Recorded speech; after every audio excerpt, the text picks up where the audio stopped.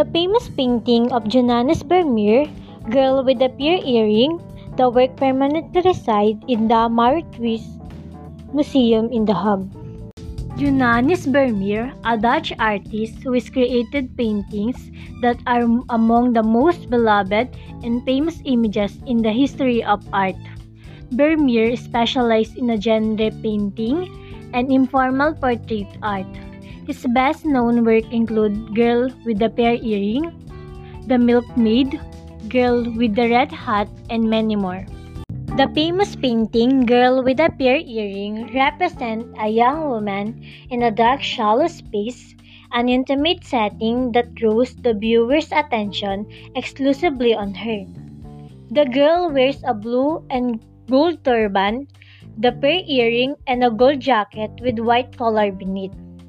She turned her head over her shoulder, meeting the viewer's gaze with her eyes wide and lips parted as if about to speak.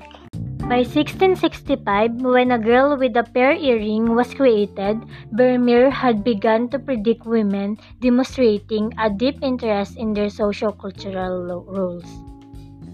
In some speculation, the girl with this painting is believed to be Vermeer's eldest daughter, Maria, who was about 12 or 13 years old at that time when it was created.